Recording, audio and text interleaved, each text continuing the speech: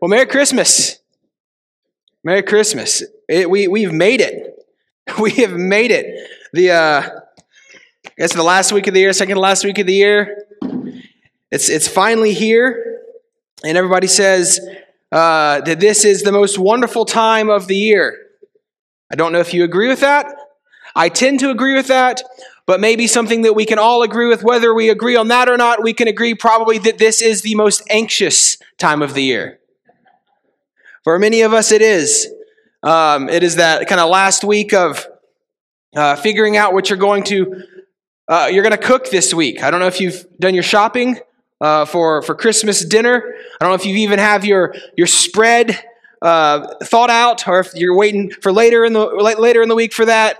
You still got a few days. I'd get on it, or maybe you're figuring out what you're going to get your spouse. Husbands, don't forget your wives this week. Probably do it today. Don't do it on Thursday.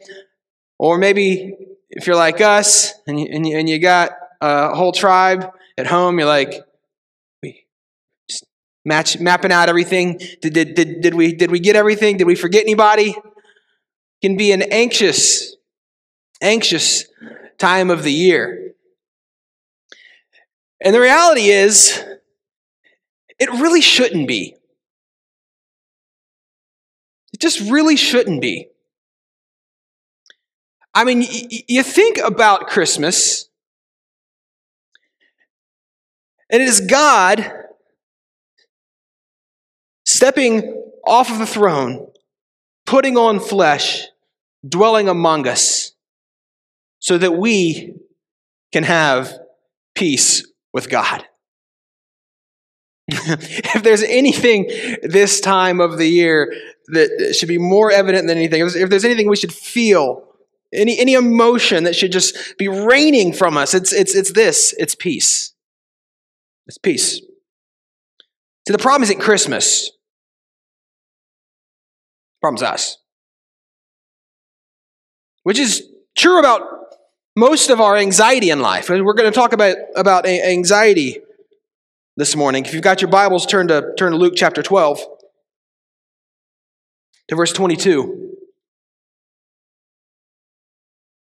I know anxiety is a weighty topic. I know a lot of us this morning are anxious, dealing with a lot of life's problems, a lot of issues, marriage, finances, jobs, relationships, family, you name it, health. But a lot of our anxiety in life, a lot of it is caused by our own heart. It's because we are far too focused on earthly, temporal things and not focused on eternal things, which is kind of a theme that we've seen these past few weeks in Luke chapter 12.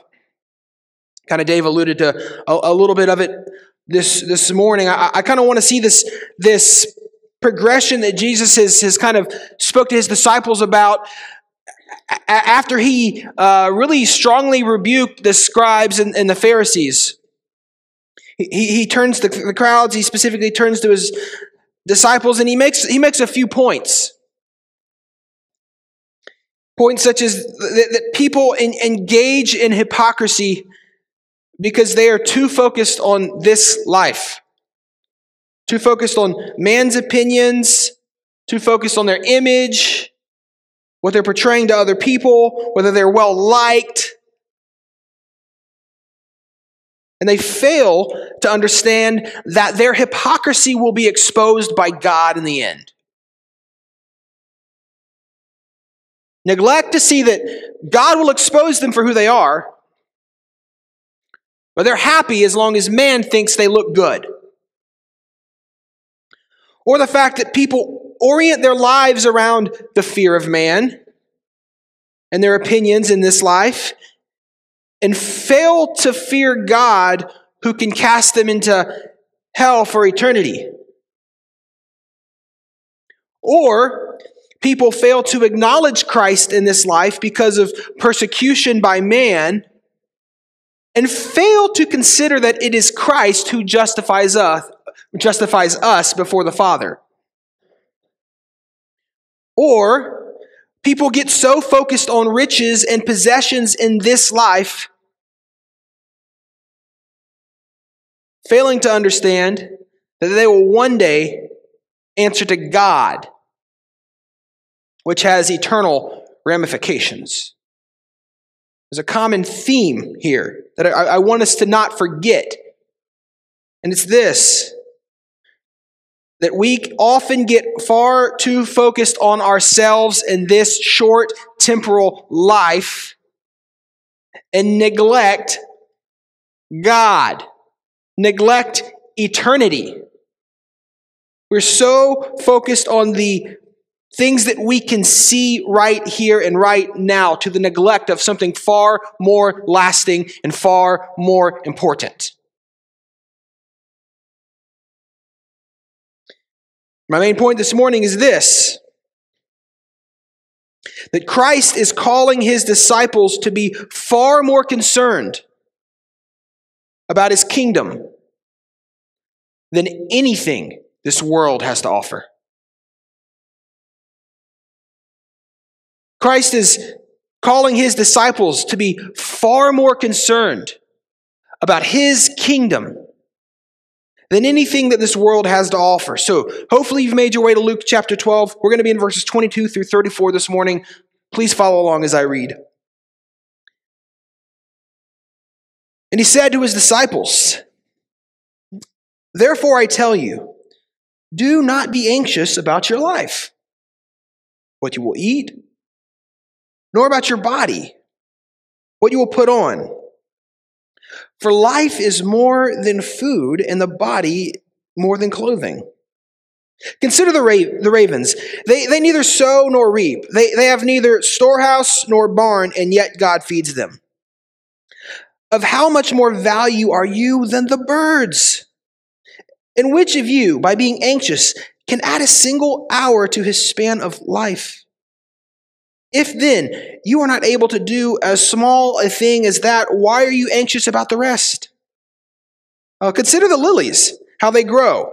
They neither toil nor spin. Yet I tell you, even Solomon in all his glory was not arrayed like one of these. But if God so clothes the grass, which is alive in the field today and tomorrow is thrown into the oven, how much more will he clothe you, O you of little faith? And do not seek what you are to eat and what you are to drink, nor be worried, for all the nations of the world seek after these things, and your Father knows that you need them. Instead, seek his kingdom, and these things will be added to you. Fear not, little flock, for it is your Father's good pleasure to give you the kingdom. Sell your possessions and give to the needy. Provide yourselves with money bags that do not grow old, with a treasure in the heavens that does not fail, where no thief approaches and no moth destroys. For where your treasure is, there your heart be also." May God bless the reading of his word. I know it's easy, and it's so easy to sit in the chairs and listen to a 45, 50-minute sermon. I know that it can be difficult. I know that it can be very easy to, for God's word to go in one ear and out the other. But I really, church, I really want us to consider who God is calling us to be and what God is calling us to pursue this morning. And I really want you individually, personally, asking yourself, what is God calling me to this morning? Have you already made up your mind this morning that I ain't changing? I'm not obeying whatever's preached this morning. I don't really care. If it provides me some intellectual knowledge, that's great. If it doesn't, whatever. I'm on to Culver's or I'm on to wherever we go eat. My prayer is that these truths and this reality would really, really shake us. and change us, would really shape Community Bible Church. The sermons that are preached here would impact us collectively. Not because they're better sermons, but because we have hearts that are longing to obey the word of God and be changed and shaped by Him. It's a prayer for us this morning. So, when the Holy Spirit, if the Holy Spirit this morning He's convicting, I want you to write that down. I want you to meditate on that. And I want you to respond in obedience. Because this is the word of the Lord God. Who cares what I say? What does God say? I have no authority. But the Lord God, who has all authority on heaven and earth, has given us His word to obey and to submit to. And may we do that this morning. Christ is calling His disciples to be far more concerned about His kingdom than anything this world has to offer. Point 1, as we consider anxiety this morning. Anxiety is a result of poor perspective. Anxiety is a result of poor perspective.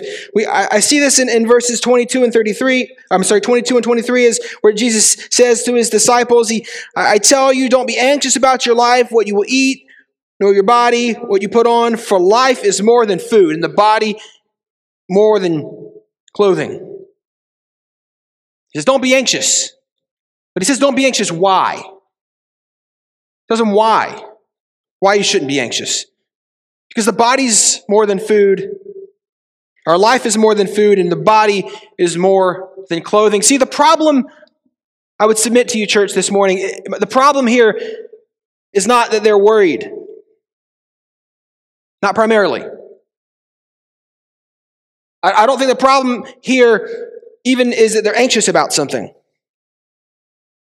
I know in Philippians 4, Paul, in the context of financial riches, he says, don't be anxious about anything. And I would tend to agree in life, we should not be defined by anxiety for the things of this world. But if we go to 1 Corinthians 7, I know that's a weird passage to kind of throw in here.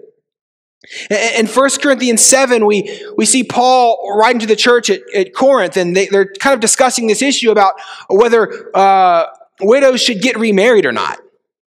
And Paul's like, you shouldn't. He's just giving advice. He's not giving a biblical mandate. It's like, you probably shouldn't. And he kind of goes down this list of why. In 1 Corinthians 7:26, he says, I think that in view of the present distress, Paul's talking about this life and the kingdom and kingdom life and this war that we are engaged in, this spiritual war, in light of this present distress, it is good for a person to remain as he is. Are you bound to a wife? Do not seek to be free. Are you free from a wife? Do not seek a wife. But if you do marry, you have not sinned, and if a betrothed woman marries, she has not sinned. Yet those who marry will have worldly troubles, and I would spare you that. This is what I mean, brothers. The appointed time has grown very short. He's talking about this life, this age. This age is coming to an end. We are quickly approaching the day when Christ will return and this present age will be done away with. Christ is coming, and He's given us a mission. The Great Commission, to go, to share the gospel with all nations, to make disciples. And Paul's wanting to stress the importance of that. He's putting it at the top of the list. He's like, more important than whether you get married or not. Which sounds crazy to us. More important than that. More important than companionship and friendship and intimacy and sex and love and all this other stuff is the fact that this appointed time is growing very short. From now on, let those who have wives live as though they had none, and those who mourn as though they were not mourning, and those who rejoice as though they were not rejoicing, and those who buy as though they had no goods, and those who deal with the world as though they had no dealings with it. For the present form of this world is passing away. Again, puts it before them. It says this, I want you to be free from anxieties. The unmarried man is anxious about the things of the Lord, how to please the Lord. But the married man is anxious about worldly things, how to please his wife, and his interests are divided. And the unmarried or betrothed woman is anxious about the things of the Lord, how to be holy in body and spirit. But the married woman is anxious about worldly things, how to please her husband. I say this for your own benefit, not to lay any restraint upon you, but to promote good order and to secure your undivided devotion to the Lord. Paul here is contrasting two groups of people. They're both anxious. One is a positive example, one is a negative example. The positive example, they're anxious, they're concerned about something, and that is holiness. That is pleasing the Lord. That is how they would live a life that would honor the Lord, and that is consuming their thoughts, that's consuming their hearts, that's consuming their actions. And it is something to be modeled. It's the type of people who get these things that the appointed time is growing very short. The present form of this world is passing away. It's a present distress. They get it. And they're anxious about that. The other group is anxious like, what color are we going to paint the wall? What are we having for dinner tonight? Well, these are not bad things, they're not sinful things. It's just they're distracting things, to be honest. I mean, certainly the amount of times that my wife and I have discussed what color we're going to paint the wall in our living room. I mean, if you've been over to our house, we've probably got 7 different shades up there, and we just don't know which color white we want. And that's not a knock on my wife, and it's probably more a knock on me. But these things consume us, don't they? It's amazing how these things in marriage, even good things, they can distract us so much, and they create such anxiety in us. See, God isn't calling us to a life of no care or no worry. I've said it before, it's not like this Hakuna Matata thing. It's not no worries thing. It's just that we need a better perspective. Jesus isn't primarily calling his disciples here in Luke chapter 12, 22 and 23. He's not calling them primarily not to be concerned about anything in life. Instead, Jesus is calling his disciples to be concerned about the right things. We need a proper perspective in life. We need God's perspective. We need our sovereign God's perspective because we are fallible. We are ignorant. And we are sinful. We need God's perspective on our lives. You need that this morning. I'm not sure exactly what you're anxious about this morning. It might be your business. It might be your grades. It might be your health. It might be your family. I really don't know. But I'm sure that it feels extremely important to you. I've been in seasons of anxiety, deep in anxiety. I know how just paralyzing it can be. I really do. However, whatever you're dealing with this morning, whether it be school or whatever, I can tell you this, it doesn't get more basic than food and clothing. It really doesn't. I mean, you think about the things that we think we need for our physical life, and really that's kind of boils down to like, I've got food and I've got clothing. I can live under a bridge if I've got food and clothing, but I need some food and clothing. I can't walk around naked and I got to eat. It's basic. And here, Jesus, he tells his disciples, primarily who were poor and impoverished and did not live in 21st century America, to not be anxious about what they would eat and what they would wear. After he's already told his disciples many times that following Christ is going to result in persecution. It's not a life of luxury. And we got to remember, we've got to take off our 21st century minds, and we got to remember that these people couldn't just run down to Publix and find stock shelves full of nice, clean produce and boxes of food and cans and things of that nature. They couldn't drive down to Fashion Bug and, find like racks full of clothes that are like, I've got to, I can find whatever I want to wear at a low price. They lived in a time of scarcity, like much of the world does today. We've got this 21st century mindset. Like we don't really, I'm looking around the room and I bet that like we're never actually worried whether we're going to have a meal that day. And if you are, let someone in the church know, because we'd be, in all sincerity, we'd be honored to serve you and to help you and to love you and to take care of you like the body of Christ should do. There are resources for that. But for most of us, it's like, we're certain we're heading to the next meal for the next week. We don't ever worry about this kind of stuff, which is rare in this world. It's certainly rare in human history. And these are real struggles that people really deal with. And Jesus, in that moment, says, do not have anxiety about such things. We might think that Jesus is telling us not to have anxiety about having our basic needs met. We might think that's the point of this passage. Don't have anxiety about your basic needs being met. And to a certain extent, there's some truth to that we'll talk about in a second. However, I think that Jesus is instead defining what our basic needs are.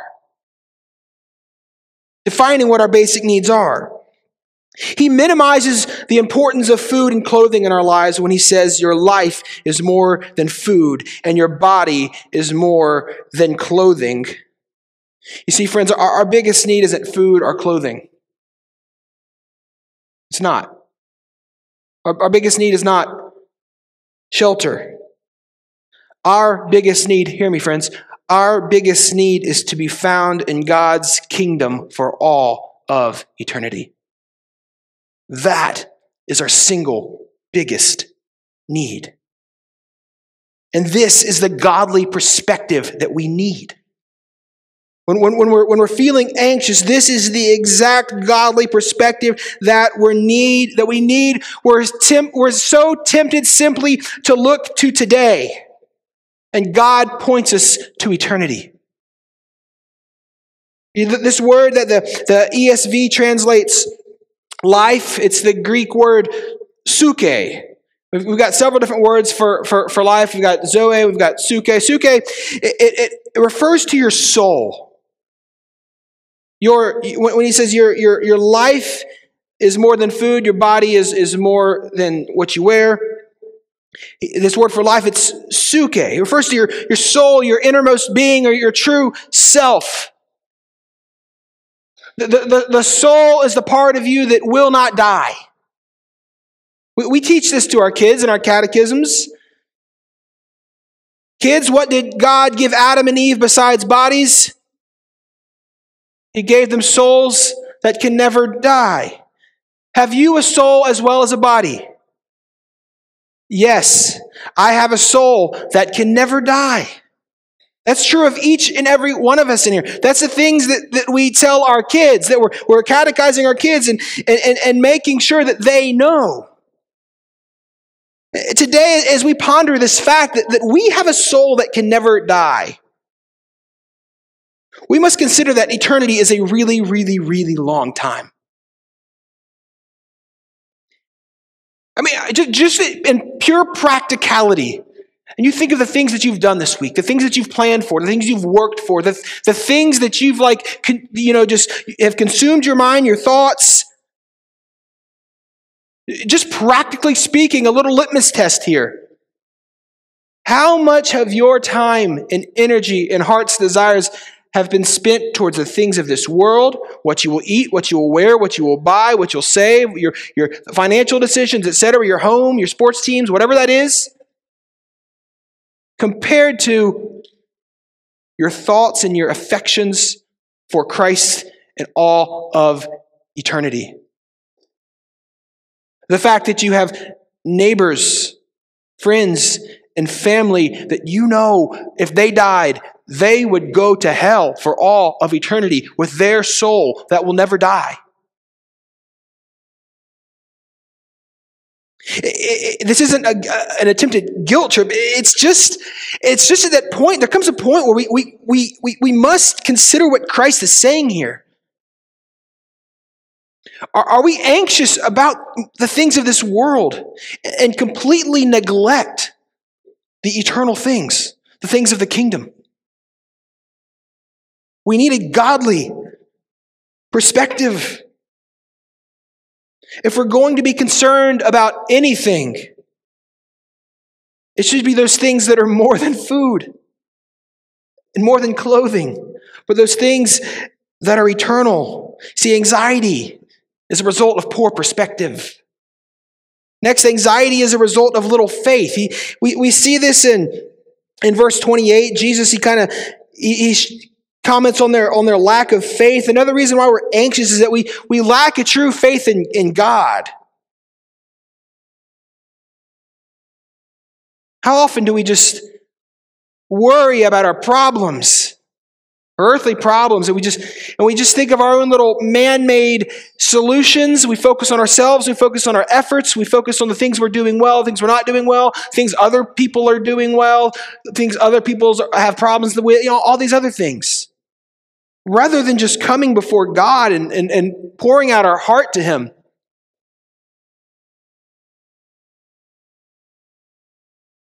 We're prone to think much of ourselves. We think much of our own ability to plan, to provide, to make wise decisions, to make things happen. If, we love it. If it's up to me, it's up to me. That's, it's American dream here, picking ourselves up by our bootstraps. If I've got to get a meal, I provided the meal. I made the meal. I chose the meal. I did the work. Me, me, me, me. My bank account is a result of me. My house is a result of me. All the good stuff. All the bad stuff is a result of everybody else. If it was up to me, if I didn't have all these people holding me back, I'd be a billionaire. That's what we think. We give ourselves far too much credit. And the reality is God here is sitting here saying, you can't even add a single hour to your life. You're helpless. Oh, all that time you spend in the gym. You think you're adding time to your life? You're not. That vaccine you're putting in your arm, you think you're adding time to your life? You're not. All the well checkups, all the pharmaceuticals, eating healthy, all these wise decisions that you think in your mind are adding even a second to your life, you're wrong. That's what Jesus says. We're so focused on our work, so focused on ourselves, so focused on our own ability. This isn't even something unique about Americans. It's something that's unique about humankind. Instead, Jesus invites his disciples, who are so concerned and worried and preoccupied with their food and their clothing, he invites his disciples to consider the ravens and to consider the lilies of the field. He talks about these ravens that they don't sow, they don't reap, they don't got an investment plan. They don't have systems in place. They're like, here's how we're going to go hunt and gather food today. We've got it all in papers. This is a little checklist for the little baby ravens to go out there, and this is what we do. The lilies aren't, getting clothing from Amazon delivered to them every day. They're not working. They're not doing anything. They're unintentional. In fact, albeit you might find like the ravens, they're a little bit reckless. They're not storing anything up. They don't do any work. But yet, God still feeds the birds. God still clothes the lilies. It's not because of them, not because of what they've done, but because of who God is. Because of who God is, not because of what they've done. They are provided for because of the character of God. And then Jesus says this. He says, in noticing the fact that I've provided for these lazy, reckless, stupid animals, understand this, that you are more valuable than the birds. Some of you guys might need to hear that this morning. You're more valuable than the birds. And I think there's a general principle here that God is indeed saying, in general, God is going to provide for your physical needs. In general, not some prosperity gospel type thing. I'm not saying that. But in general, God is going to provide for the needs of people. Is this a black and white statement? No, there are people that starve to death. There are Christians who have been martyred who have starved to death. I think of it like the proverb, train up a child in the way he should go, and when he's older, he will not depart from it. It's a general principle. It doesn't mean that because you disciple your child means that they will 100% grow up to follow the Lord, but in general, this is how God works. In general, God is going to provide for the needs of man. So we don't go to work thinking that somehow God is out of the equation here. Rather, trusting God in these areas of provision and basic needs, it means working hard and trusting God with what He provides. We trust God. God, whatever you've given us to steward, we trust you. Because we understand that ultimately financial provision is not up to us, it's up to God. God is the one who blesses our efforts. Paul understood this in Philippians chapter 4, 11 through 13. Paul says, not that I am speaking of being in need, for I have learned in whatever situation I am to be content. And that wasn't always a good situation from a worldly standpoint. In verse 12, he says, I know how to be brought low, and I know how to abound. Paul's seen it all. He's seen poverty. He's seen seasons of good, seasons of bad. In any and every circumstance, I have learned the secret of facing plenty and facing hunger. Paul faced hunger, abundance and need. And then this verse that we all know, I can do all things through Him who strengthens me. I may not have the things that I want or the things that I need, that I think I need, is what Paul says. But I know Christ will sustain me regardless. Whatever He's called me to do, or whatever He's called me to be, He will provide for that. And if He chooses to not provide food for me, and I die of starvation, well, to die is gain. Third, anxiety is a result of a worldly heart. See this in verse 29, verse 30. And do not seek what you are to eat and what you are to drink, nor be worried. For all the nations of the world seek after these things, and your Father knows that you need them. Jesus in this point doesn't just say don't be anxious, although He does say don't worry. He actually says don't seek after these things. Don't seek after. Don't keep. It basically has the idea your life should not revolve around just seeking these things. Or even being worried about such things. He just takes it a step further, which is interesting. Consider how much of our lives are consumed with eating and drinking. Just consumed. We finish lunch and we're talking about what's for dinner. I mean, it's just amazing how much food we waste, how much food. It's amazing. We are consumed with consumption constantly. We pursue it. And Jesus says, when our lives are consumed with such pursuits, we're anxious about these things, we're really no different than the world. We're really no different than the world. He says, you're pursuing food and drink, and you're worried about such things. Guys, The whole rest of the world pursues these things, which would make sense, right? Because to them, this life is all that they have. It's it. That's all they have. This is it. This 40, 50, 60, 70, 80, 90 years, that is all they have, and then they face judgment. They have no hope. They have no joy. This is it. Live it up. If that's you this morning, my prayer for you would be to trust in Christ and repent of your sin. Experience the joy that He has to offer. If not, this life is all you got. So enjoy it. Because eternity will be very long and very painful. But as Christ saves us, Christians, as His disciples, as He saves us, and as He brings us into His church, we're saved from the world. We're saved from the penalty of our sin. We're saved from the wrath of God. So we're saved from, but we're saved to something. Christ is pulling us from something and bringing us into the church. He's making us a people who are, listen, distinct. He's calling us to be distinct from the world.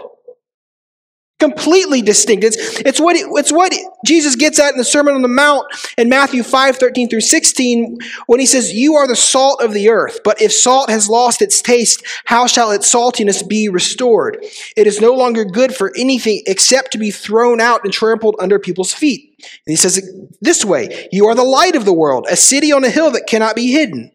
Nor do people light a lamp and put it under a basket, but on a stand, and it gives light to all in the house." God is creating a people who are distinct. They're distinct in light. They're distinct like a city on a hill. They're distinct like the taste of salt. We're distinct. All throughout the Old Testament, we see Israel, and God's call for them was to be separate from the world, and the problem is they never actually were.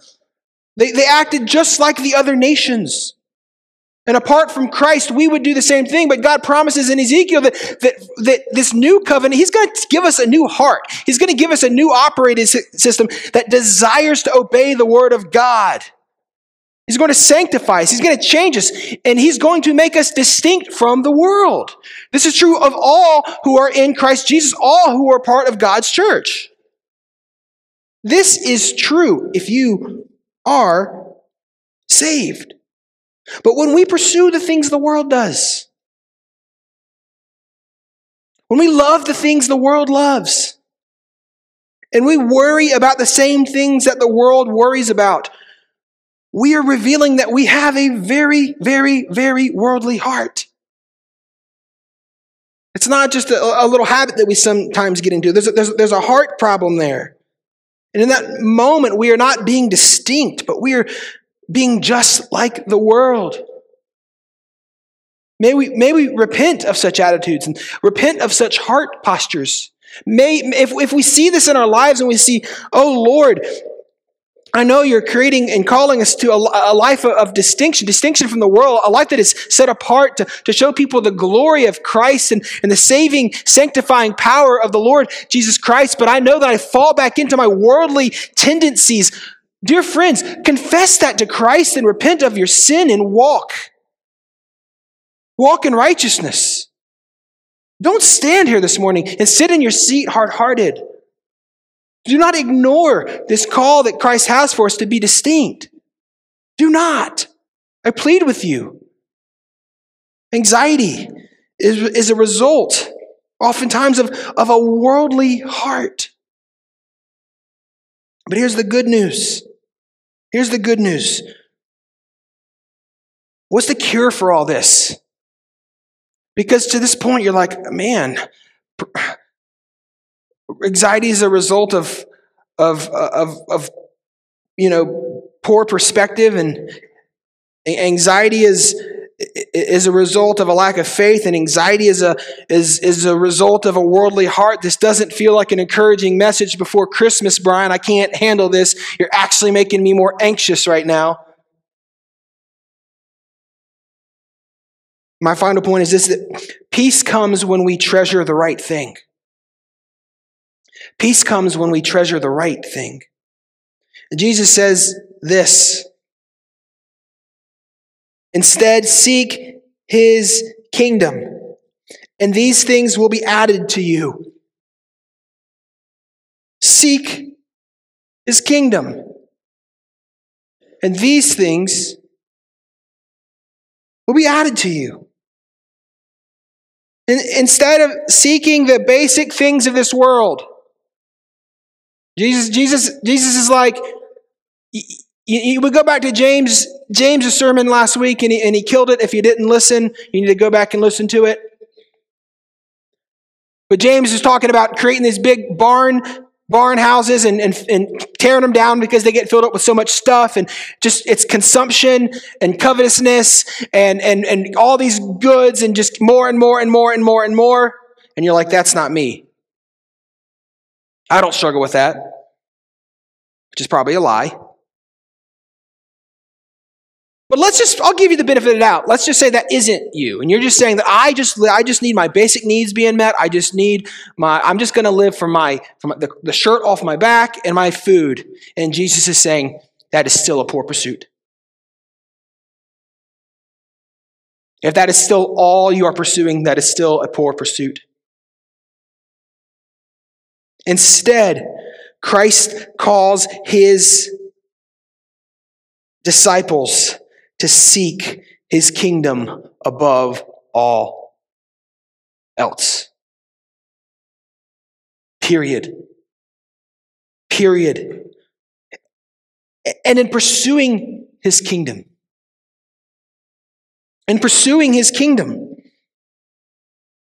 these things will be added to you.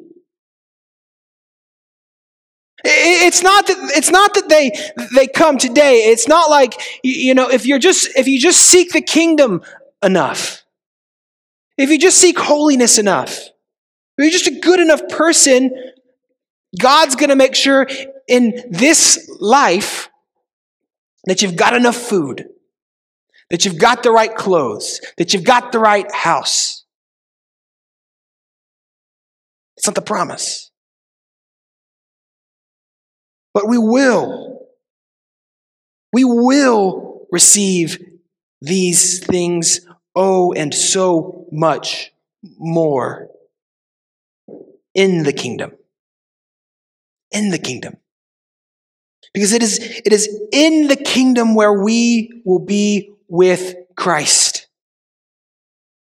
It is in the kingdom where we will be with the King of Kings and the Lord of the Lords, the sovereign God of all the universe. We will be with him face to face. I want us to consider. You're telling me, Brian, that there's going to be food and clothing in the kingdom. There's going to be food and clothing in the kingdom, friends. I'm excited. I want you to turn to Revelation 19.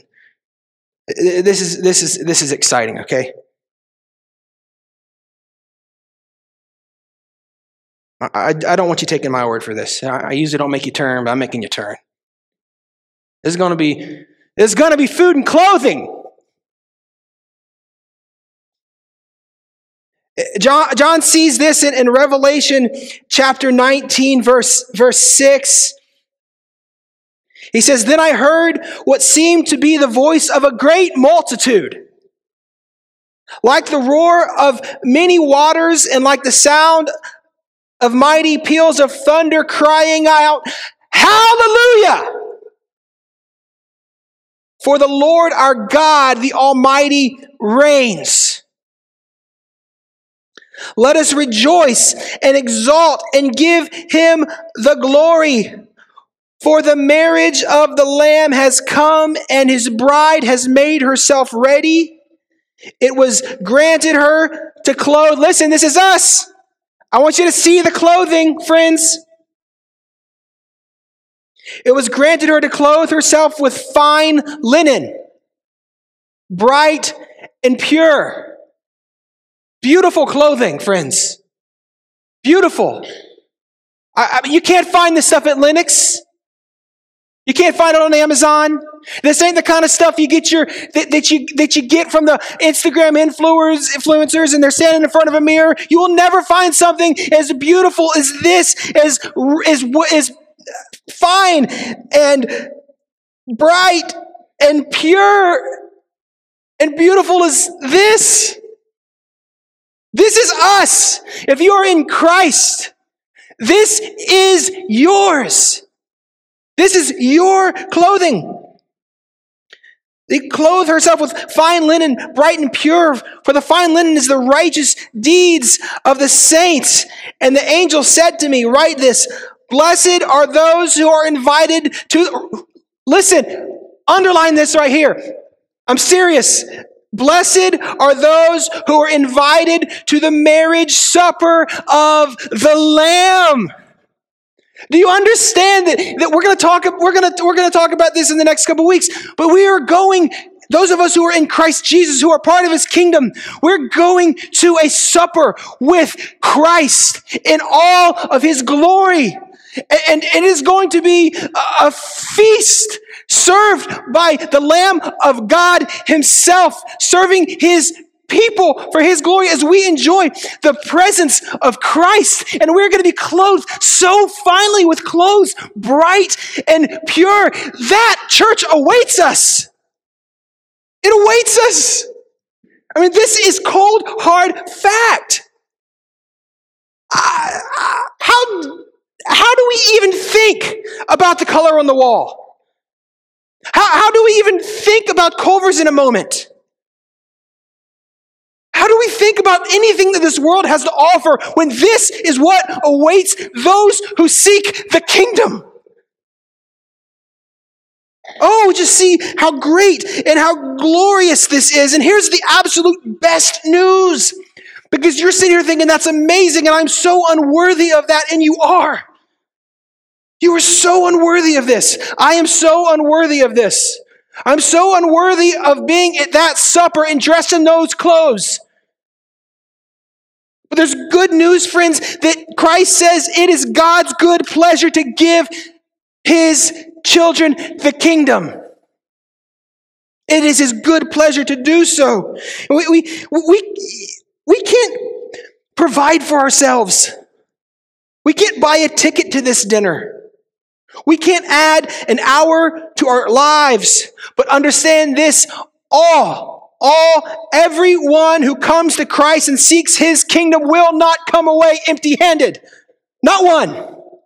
Not one. We see this in John 6:37 through 40, where Jesus says, all that the Father gives me will come to me, and whoever comes to me I will never cast out. For I have come down from heaven not to do my own will, but the will of him who sent me. And this is the will of him who sent me, that I should lose nothing of all that he has given me, but raise it up on the last day. For this is the will of my Father, that everyone who looks on the Son and believes in him should have eternal life, and I will raise him up on the last day. That's a promise. It's a promise. Seek Christ and you will find him. Seek eternal life and you will find it. Live for the kingdom and you will receive it. All by grace alone, through faith alone, in Christ alone. This is what awaits us, church. This is it. When we begin to understand, church, how long eternity is, how good God is, how amazing his kingdom is, how sweet his grace is, how glorious his presence is, how holy his conduct is, and how worthy of worship that he is, it drastically